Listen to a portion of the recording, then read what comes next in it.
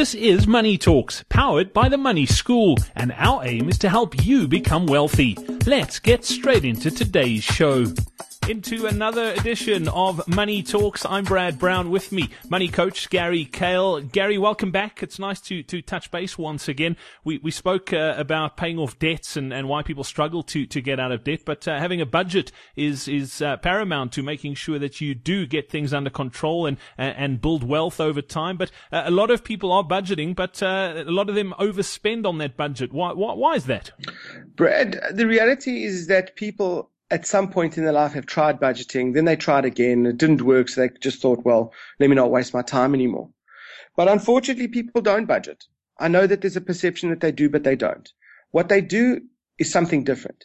So what happens is just before payday, they sit down and they put together this plan. Now, when do you think people look at that plan again? I wouldn't have a clue. Probably end of the month when they've run out of money. Correct. So the only time they look at this plan again is when they put the plan together again just before payday next month. So all they're actually ever doing is just before payday, they put together this plan. Then the next month, they put together a plan. Then the following month, they put together a plan. So in actual fact, most people should actually consider going into project planning because they seem to be very good planners. But nobody actually goes back and looks at the plan.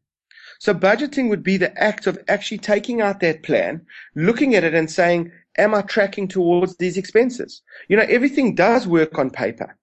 But everything can actually work in reality because planning is about bringing the future expenses of the month into the present where you can deal with it now. So in other words, when you've got money in your bank account, it's much easier to have a conversation with your wife about the expenses of next month as opposed to in 2 weeks' time when money's run out and neither of you were watching the expenses, things got out of control, now you have none. So the reality is that people are just planning and people are not going back and actually tracking those expenses. You know, if you looked at it from a commercial perspective, and as an example, a marketing director of a company is given a budget to spend on marketing for the year. If by 4 months into the year, that person had spent off the budget, in other words, you know, call it 25% of the month has gone, of the year has gone past, and they've spent 50% of their marketing budget, they would be getting a call from the financial director of the company saying, what are you doing? You're moving too quickly. You're going to outspend that money, and they'd have a conversation and see where things are at. People have got to be doing exactly the same thing.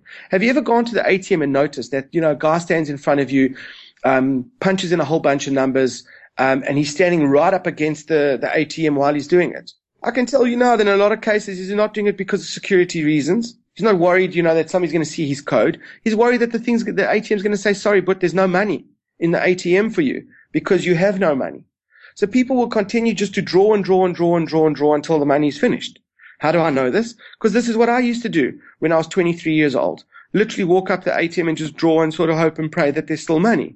This is not a way to manage money, and this is why unless you have taken the plan and you literally all you need to do is take a look at it, I would say probably once a week along the way.